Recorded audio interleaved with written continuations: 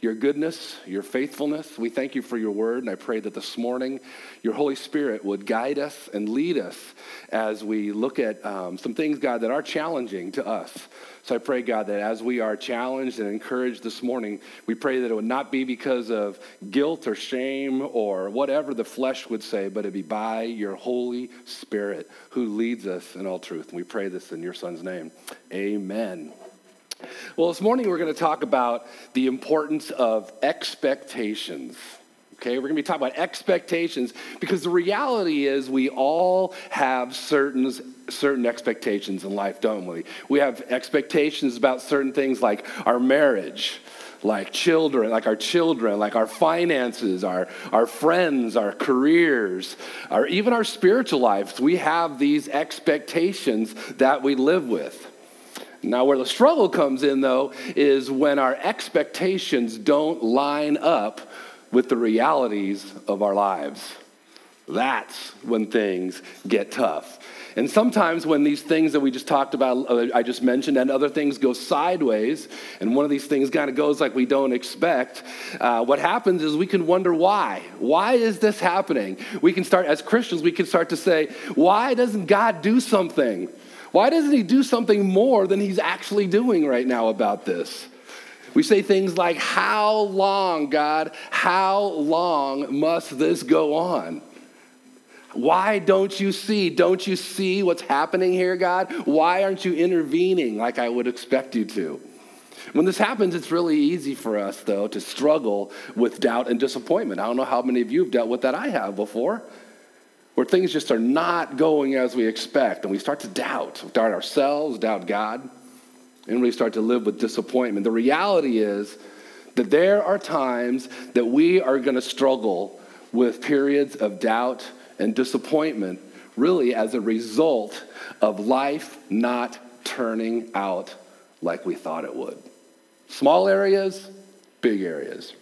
And as followers of Jesus, if we're really to drill down to the heart of the matter, oftentimes the reasons that we experience these periods of doubt in life is because God is not living up to our expectations. I mean, if we really drill down to it, that's what's happening, I think, in a lot of our lives.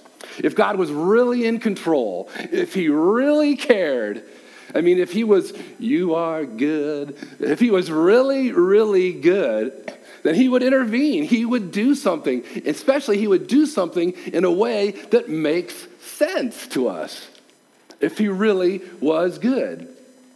Well, the truth of the matter is that we struggle with these questions because oftentimes our expectations of God simply don't line up with the realities of who he is and how he operates. That's why we experience these things. How do we get to a place where we're able to navigate the difficulties of life in such a way that our expectations of God don't set us up for succumbing to doubt and disappointment? How do we do that? How do we get to a place where we line those things up a little bit? Because so often they're so far apart. How do we do that and enable ourselves to experience the joy and the realities of what we've been talking about these months, these kingdom living we've been talking about? Hopefully today's passage will help us in this, will help us to answer that question a bit. So as we continue in our study in the book of Matthew, today we're going to look at a couple situations where what Jesus does is he helps the people that he's talking to by explaining them, helping them with the expectations that they have of him that are actually that are wrong or that are inaccurate versus the ones they should have of him, and the ramifications of having those inaccurate and accurate expectations are. So he's trying to help them with their expectations and their misunderstanding of who he is. So really the premise of what I want to say this morning, what's going on, is that our expectations of Jesus, both accurate and inaccurate, impact how we experience the realities of the kingdom. Okay? This is where we are going this morning, okay? This is the premise. So remember, we talked about this before. Kingdom living. I want to make sure we understand that whole phrase there, kingdom living. Really, it's about living under God's rule and God's reign in our hearts, and in our lives as we fully submit to Him. That's what the kingdom of God is. Okay, it's living under that submission. So last week we looked at the instructions that Jesus gave to his disciples as he was getting ready to send them out. Remember we talked about their mission last week? This is getting ready to send them out on their mission to proclaim the good news of the kingdom of heaven. Now we're going to pick up where Jesus has just finished these instructions, okay? He's done instructing them, okay? And what's going to happen now, he's going to start teaching. He says, okay, they're gone. I'm going to go do what I do. He's going to go out. He's going to start teaching. He's going to start doing all the things he does and preaching in the local city. But soon, all of a sudden, some people approach him with a very important question. So let's start there. Let's start with Matthew chapter 11, and we're going to start with verses 1 through 3. Let's read it. It says this. When Jesus had finished instructing his 12 disciples, he went on from there to teach and preach in their cities. Now, when John heard in prison about the deeds of the Christ, he sent word to his disciples, and he said to them, "Are you the one who is to come, or shall we look for another?" So we see here that John the Baptist, because he's in prison, what he does is he sends his disciples to Jesus with an inquiry, okay? Now, the whole story of John being in prison, the account of this is, you can look at it later. It's in Matthew 14. We'll get to it, actually. But suffice to say, what happened was he had confronted Herod, the ruler of that area at the time, the Roman ruler, about how he had taken his brother's wife and went to go visit his brother, saw her, took him as his wife, and dumped his present wife. And so what happened, John confronts him on this. And obviously, Herod doesn't share John's passion for accountability, so he doesn't appreciate this. So Herod has him thrown into jail. Okay? So this is what's happening right now. John is in jail. Now, John's he's obviously heard what's going on. Everything's a buzz of what's been going on with Jesus. So obviously he's heard what Jesus is doing, the miracles, the healing, all this incredible teaching. Yet just the very fact that he sent his disciples to ask Jesus if he was the Messiah or if they should look for somebody else, really what this does is this tells us that John was having doubts. Okay, he was having doubts of whether Jesus was truly the Messiah. Okay, like most first century Jews, John had certain expectations of what the coming of the Messiah would look like, okay? They thought they had it pretty much figured out. They kind of expected this Messiah to be something of a royal military figure, okay? One who would reign on Israel's throne. Okay, he would bring about restoration of the great nation and by establishing this era of justice and of peace. He would judge the unrighteous, okay? He would set the captives free. This is what they were anticipating, okay? Yet from John's inquiry, we can assume that he was kind of expecting something different, huh? Maybe he was expecting maybe even more. You know, it didn't seem right to him. It didn't add up. We can assume that Jesus wasn't living up to John's messianic expectations here, or he wouldn't have even sent these guys. Where was the judgment? Where's the judgment of the evildoers? Where's that going on? And remember in Matthew, we saw in Matthew chapter 3 that John says this. Remember when the Pharisees and them came out to see him? He says, but when John saw many of the Pharisees and the Sadducees coming to his baptism, he said to them, hi guys, I like you. No, he said, hey, you brood of vipers, who warned you to flee from the wrath to come? See, John's assuming that these religious leaders, when Jesus comes, they're going to get it. Ooh, you're going to get yours now. He's here. That was John's assumption as soon as the Messiah comes. So he's probably confused, but he's also confused about the people that Jesus is hanging around. Remember who Jesus' whole time we've been talking about, who Jesus has been hanging around? He's been spending most of his time with the down and outers, the outcasts, the culturally forbidden people that he's been hanging out, the sinners. This has got to be confusing John a little bit. We can assume that he was expecting something a little bit more maybe revolutionary possibly from Jesus or from the Messiah. Yet here he sits in a prison, probably wondering, what is going on here? This isn't the plan. I mean, can you get a sense of John's doubt and disappointment here, sitting in a prison cell as the herald of the Messiah? He's in the prison. How did John get there? How did John get to a place where he was just down and out to the point where he would even say, are you the one? Expectations.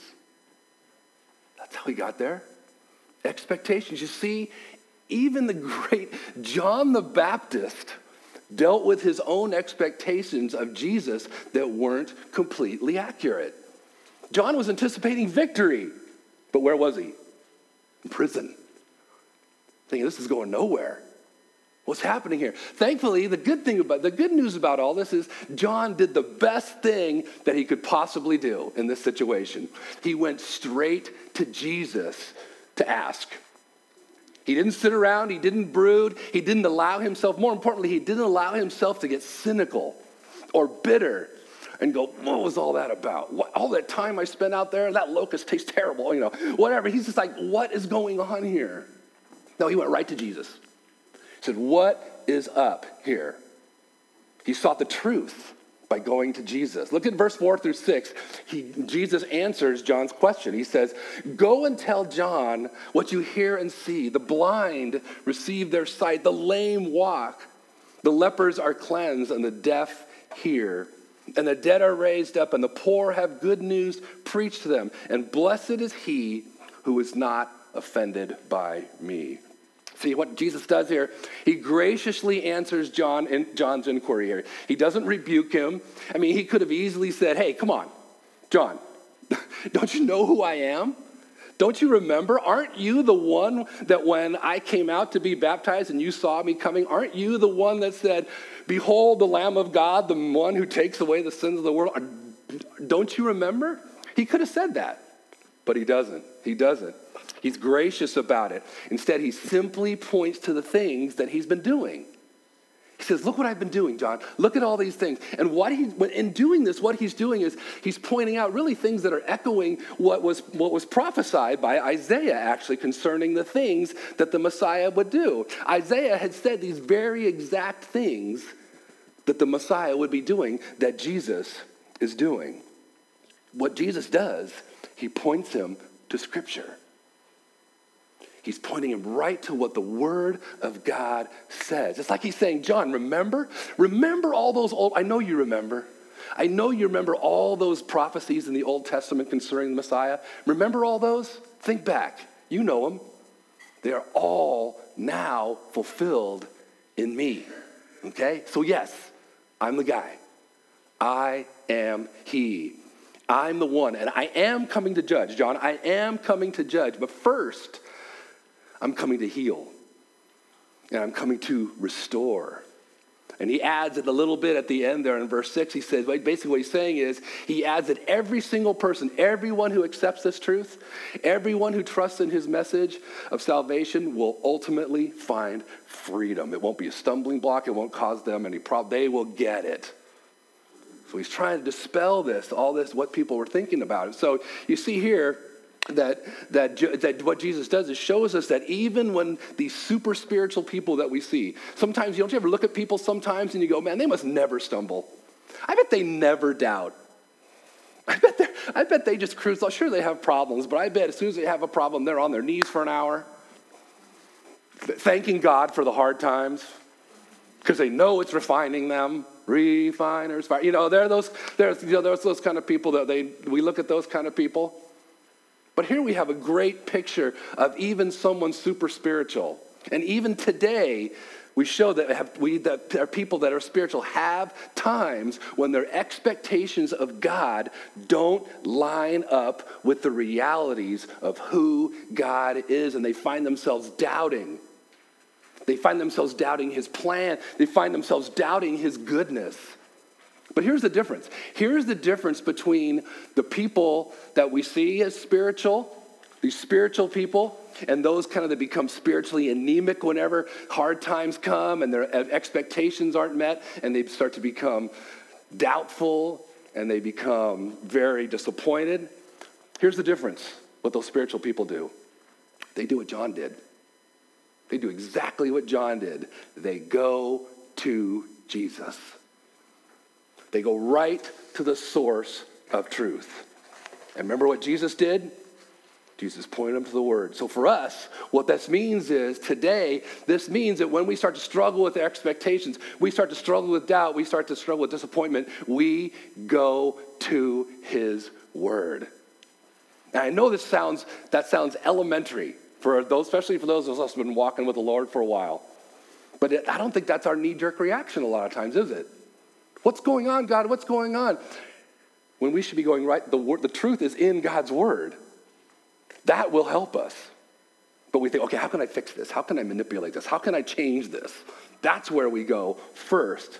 But we see here, we go to His Word. You see, the best cure for inaccurate expectations of God is the truth that is found in His Word. So often people say, I don't believe this about God. Well, you ever read this about God? No, but I just don't believe it. Well, why wouldn't you have an inaccurate expectations of God? Even Christians so often. Inaccurate expectations of God because they just aren't reading the Word. And the reality is, unless that you and I are in His Word on a regular basis, really we're destined to live with expectations of God that He never intended us to have. And we're going to find ourselves succumbing to doubt and disappointment when things don't go as we expected. Okay? So now we've looked at John's expectations of Jesus.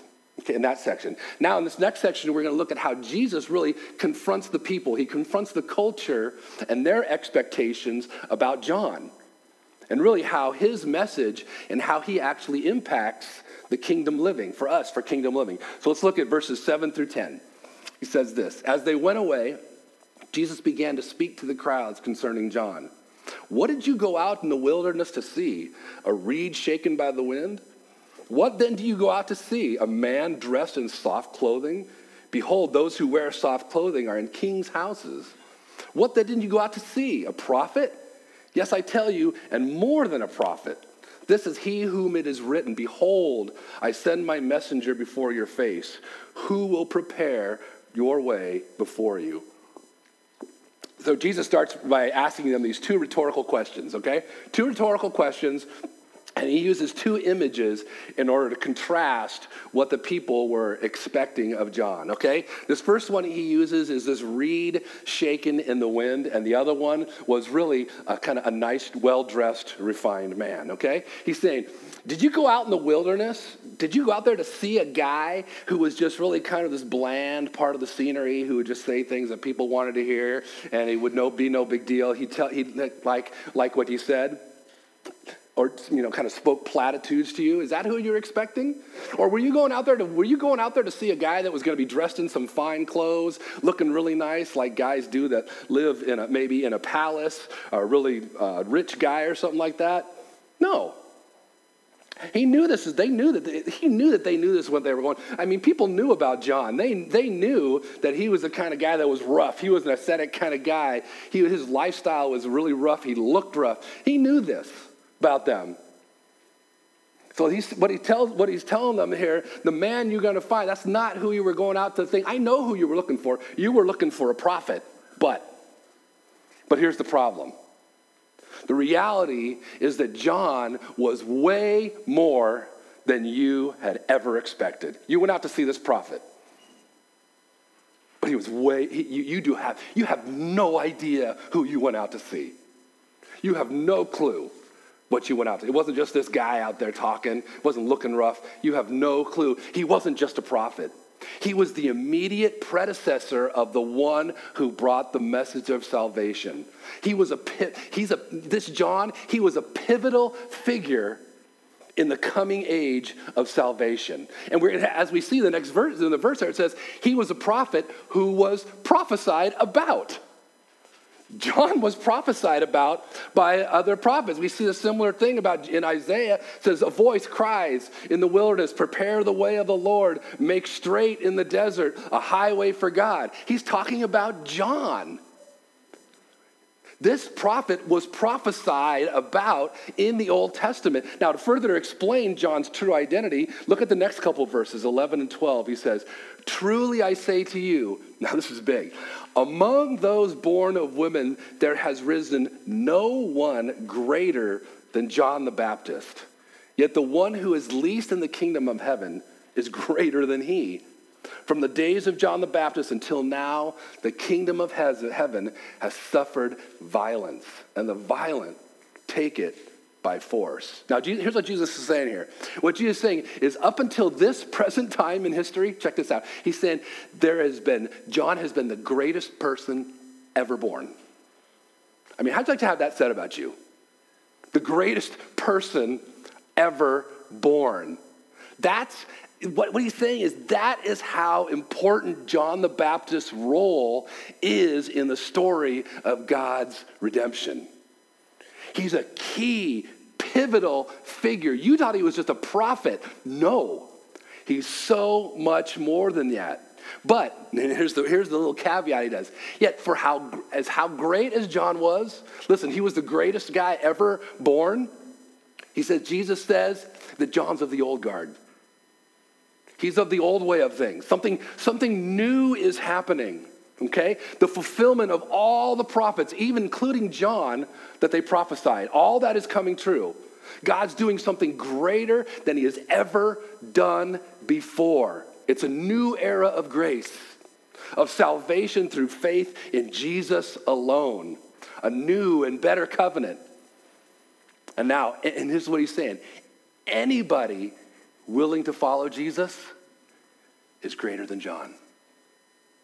That's how big, that's how monumental it was that Jesus' coming was. That's how amazing Jesus is, that his new covenant, the way of believing in him, that kind of relationship with God, anybody who has it is greater than the greatest man ever born. Even as I'm saying that, I'm having a hard time comprehending what that really means. That's how powerful and amazing the message of Christ is. Anybody is greater than John. Yet Jesus tells us that it's he also goes on to say that in the very short history, since the beginning of John's ministry, which hasn't been that long, the kingdom of heaven is already marked by violence. And we already see that. I mean, obviously, John's in prison. We see the Pharisees and the Sadducees and all the other religious leaders, they've been going after Jesus like crazy, trying to destroy his message. And you know what? That thing that happens, it's still going on today. Taken violently. Remember we talked about this last week or the week before that? How the truth will come between what? Family members, between mothers and sons and daughters. The truth of God will come, and they'll do some heavy duty stuff. You got a believer and a non-believer in the home, that can cause some heavy duty friction. And it's meant to. Because the message is so powerful. It's so important. That's what he's saying here. Now, Jesus brings his argument about this all to an importance of John to a culmination in verses 13 and 15. Look what he says. He says, for all the prophets and the law prophesied until John. And if you're willing to accept it, he is Elijah who is to come. He who has ears to hear, let him hear. See what Jesus is saying here? He says, now, let me tell you how much more John is than you ever expected. Let me tell you here. I'm going to give you a little hint here. I'm going to show you a picture. This guy is actually the Elijah figure that you have been waiting for. Is there something about that in a Seder meal? Isn't there aren't you have an open space? Cup of Elijah. Yeah. Open the door. In a traditional Jewish Seder. Yeah.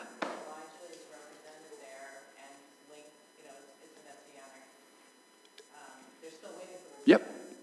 Yeah, like you have I've heard like you have an empty chair or an invitation or something like that at a Jewish Seder that This is ready for Elijah.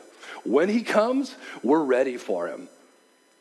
But look what he's saying. Look what Jesus is saying here. This is what we're talking about with this Seder. He's saying, no, that Elijah figure, he's come.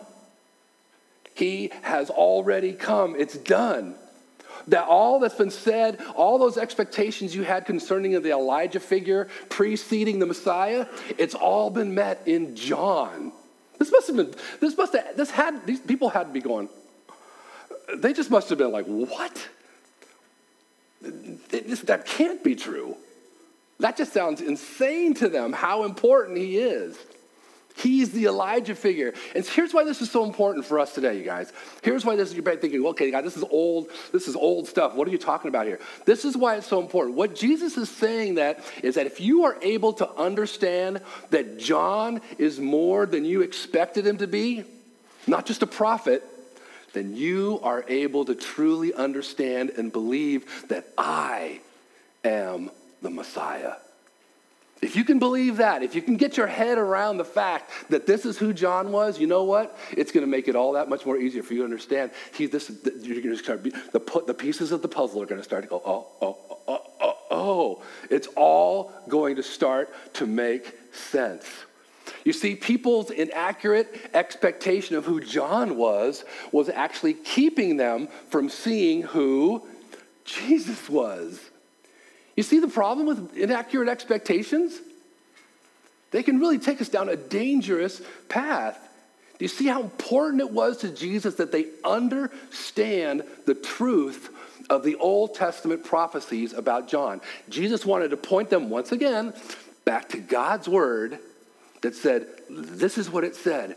I want you to understand. This tells us that we not only need to be regularly in God's word in order to overcome inaccurate expectations of God, but we need to be doing our best to truly understand God's word, to really understand it. And this is where the importance of actually going beyond just reading the Bible comes in. I think many of us are pretty good at reading the Bible, but what about actually studying it? We need to be actually studying the Bible in order to better understand what it's saying. What does that mean? People say, okay, go to a Bible study. Make sure you're having Bible study. What this means, what studying the Bible means is being willing, with the help of the Holy Spirit, to do the hard work of asking the questions about what the text is actually saying. That's what Bible study is. It's totally different than just reading the Bible. It's hard work. It's being willing to say, I need to understand what this actually is saying. What does it really mean? And you know what? This can be done alone. You can study the Bible alone, but really being able to get together with other believers is crucial. It is a crucial way of better understanding God's word and what he's saying. I know that when I get together on Tuesday nights with the men, I love it because I've got my little worksheet all done. I'm going, okay, I think I understand this. Then I start hearing what the Holy Spirit has told other guys. I'm just like, I walk away going, wow. God, you are good. You know, I really walk away with that. Because I'll hear all these differing views and how God has made up different people to understand things differently and how the Spirit's working in their life. I love it. That's why it's so important to be involved in studying the Bible, but also consider, if you can, if you're able to fit it in your life, to be able to do that with a group of people, with one other person, something, because we're seeing right here that Jesus is letting the people know you need to understand. You need to understand what the Bible says. Don't assume. A lot of us have grown up in church, and there's a lot of things that we assume about the Bible because someone has told us. Don't assume that everything I tell you is 100% right. Some of you are going, oh, shoot. I say that to say, you know what? Check it out for yourself. Go look for yourself. When I was in youth ministry all those years, we always told our kids before they went off to college, our goal is you will learn to be self-feeders. Don't rely on the church. Don't rely on Sunday morning. Don't rely on the podcast. Don't rely on the preachers on the radio to feed you. That's all good and okay stuff, but that's not the end all. That will not help you to truly understand God's word in a way that'll help you to have the proper expectations of God. All right. Now, where the heck am I? All right. He says, do you have ears to hear? And, are we truly understanding? What he's saying, do you get it? Do you get what I'm saying? Because the truth is, often inaccurate expectations of God stems from an inaccurate understanding of God's word. Tweet that, love that, think about it. It is so true. Inaccurate expectations of God stem from inaccurate understanding of God's word. That's why we need to be willing to study. Jesus does that here. He's challenging his listeners, on what he's saying. Not just to read, but to accept. Not just what he's saying, but accept this new and wonderful truth he's talking about. Do we have ears to hear? Are we listening? He's telling people, are you listening? Do you understand? Are you just hearing me like when you're a kid? Remember we talked about this before? You get a little kid and you grab them by the face. Do you understand what I'm saying? Not just is it going in one ear and out the other. Do you understand? Because it's life and death consequences that you truly understand. Do we have ears to hear? All right. Now we're going to see in our last section, we're going to look at last section of Scripture, that Jesus knows that many of these people in the culture will not hear or accept. He just knows that. A lot of people just aren't going to go do it. So look what he says in verses 16 through 19, our last section. He says, "But to what shall I compare this generation?"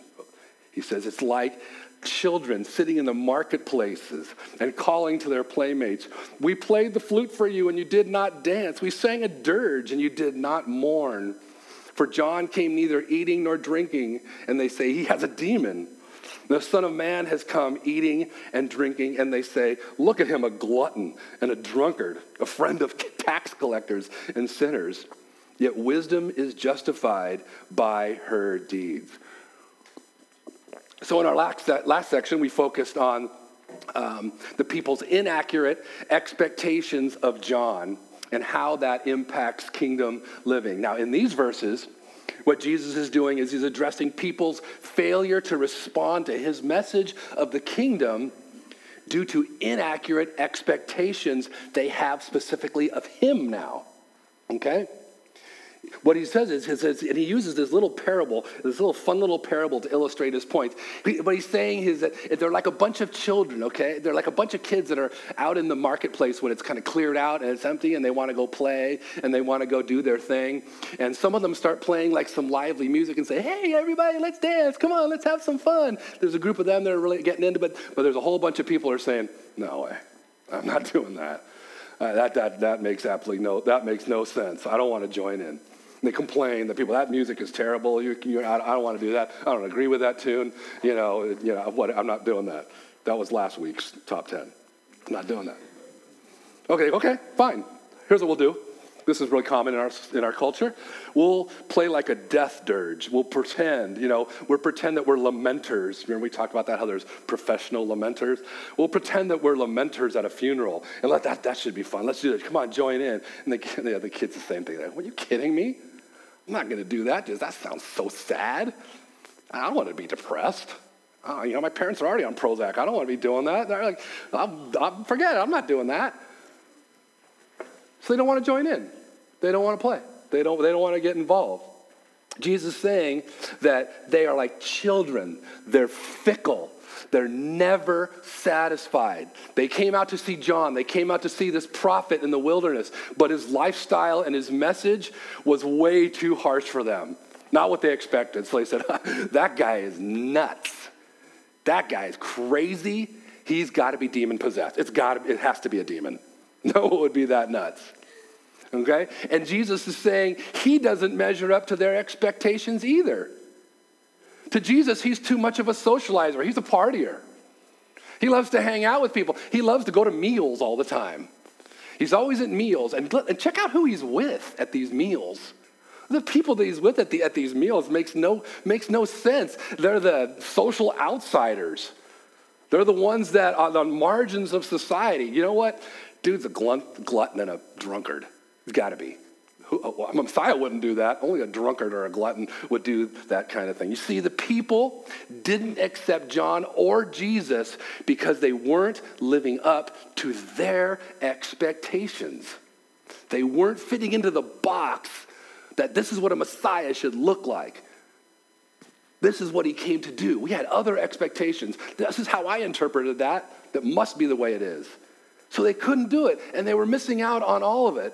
But Jesus tells us at the end of verse 19 that his way of living and loving people and the things that he's been doing and saying concerning the kingdom of heaven is the personification of wisdom. You want to know what wisdom is? You want to know to be wise? Is my message. That is what is wisdom. In other words, what he's saying here was the way that he lives, it might be unorthodox. It might not, people might like it. They might not expect it. But look at the results. People are being healed. People are finding new life. They're finding freedom. Here's what I think this tells us today. I think that what this does, this shows us today that we are to live out God's word. So we're to go to his word. We are to understand his word.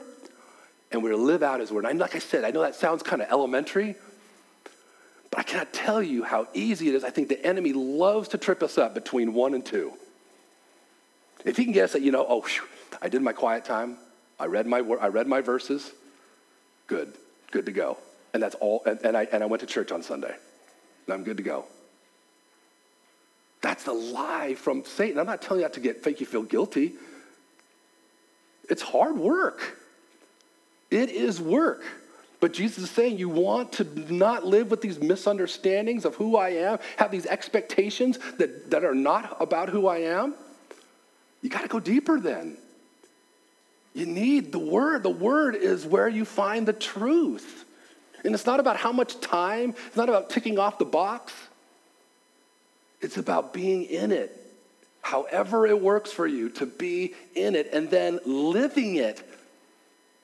That's where the enemy loves it too. We have so much information. The reality is we could probably stop hearing any more sermons and live a fruitful Christian life with all that we know and we've been taught and having the word at our own disposal. But don't we so often as Christians, we rely on someone else not only to feed us, but we get fed and then we become I got a lot of info. I know what God has to say about that. And you know where that all ends up coming out? On rants on Facebook. It comes out in all these opinions and Christians, having their stances on things that have absolutely nothing to do with the gospel. Yet we're high and mighty about certain things that he said, well, don't do that. Don't do that. You're expecting me to fit into a box. You're expecting me to act like you want me to act. And then you wonder why you get so frustrated. You wonder why you're disappointed. You wonder why you're doubting that I'm good. It's because your expectations are off.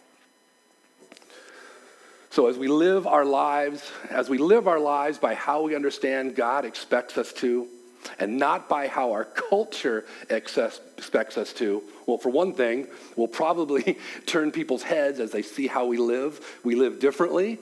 They're going to see it.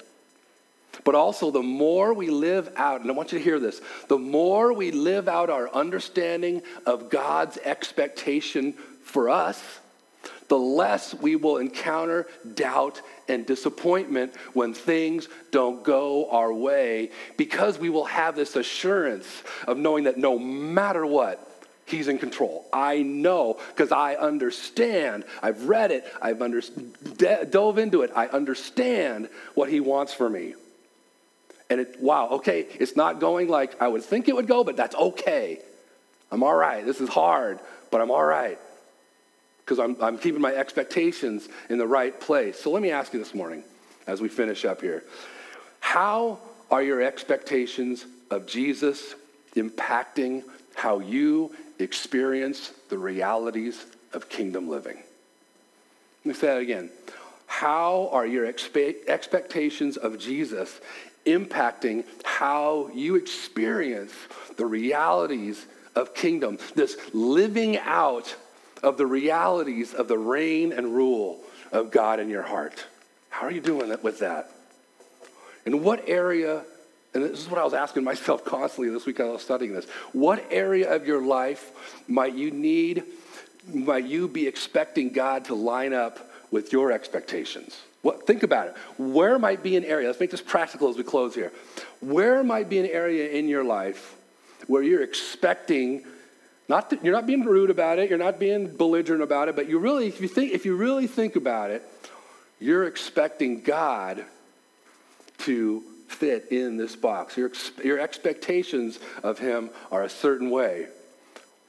Some of you can probably pinpoint that one right now, and you can even pinpoint the doubt or the disappointment that you're experiencing because of that inaccurate expectation. We all go there. That's why we don't feel guilty. The great John, the greatest man ever born until that point, fell into the same trap. And that's what the enemy wants to do for us. I just want to encourage you guys. I know I've said some things that we all know, but are also kind of challenging to us. I want to encourage us as a church, as individuals, to make it a priority to pursue lining up our expectations with the realities of kingdom living. And that's not going to happen naturally. It's just not. But making it a priority to say, I want my expectations to be real, okay? I want them to line up with the realities of kingdom living. And really the best way, like we've just talked about, how do I do that, Rafa? The best way, we just talked about it. The best way to do that is the best way, at least to start, is go to God's word. Even if you haven't been doing it at all very often, just start going. Ask somebody, can you help me? Go to one of the Bible studies or ask someone to start meeting with you. Ask what a book you can help with, anything. Because I could give you a whole lot of platitudes about the answer to this question. And really, it all begins with being in God's word.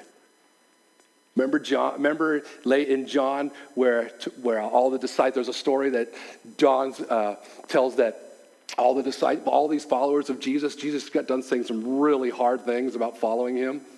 And he goes, and all of a sudden people start leaving. They start peeling off and leaving. And there's just the 12 left. And Jesus goes, looks at his 12, he goes, you guys want to go too? You want to leave? Go. Yes. Do you want to leave? And what does Peter say?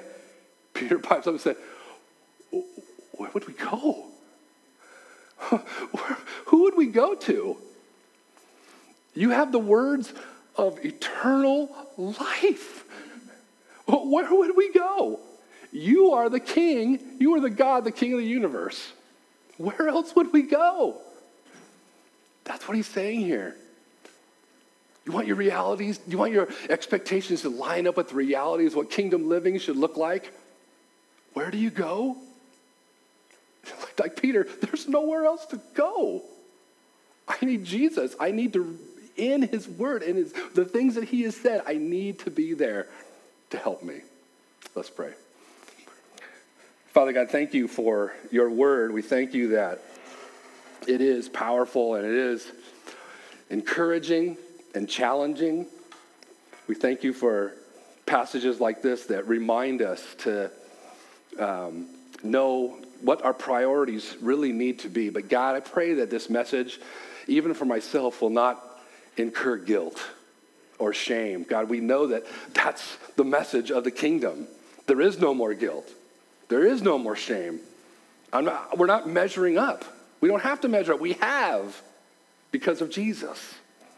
So help us go in encouragement with that, God, to be in your word, to study your word, to put it into practice when we see that you want us to do something, not to just be fat spiritually, but to actually do it so that we learn more and more what it's like to understand what true, accurate expectations of our God are.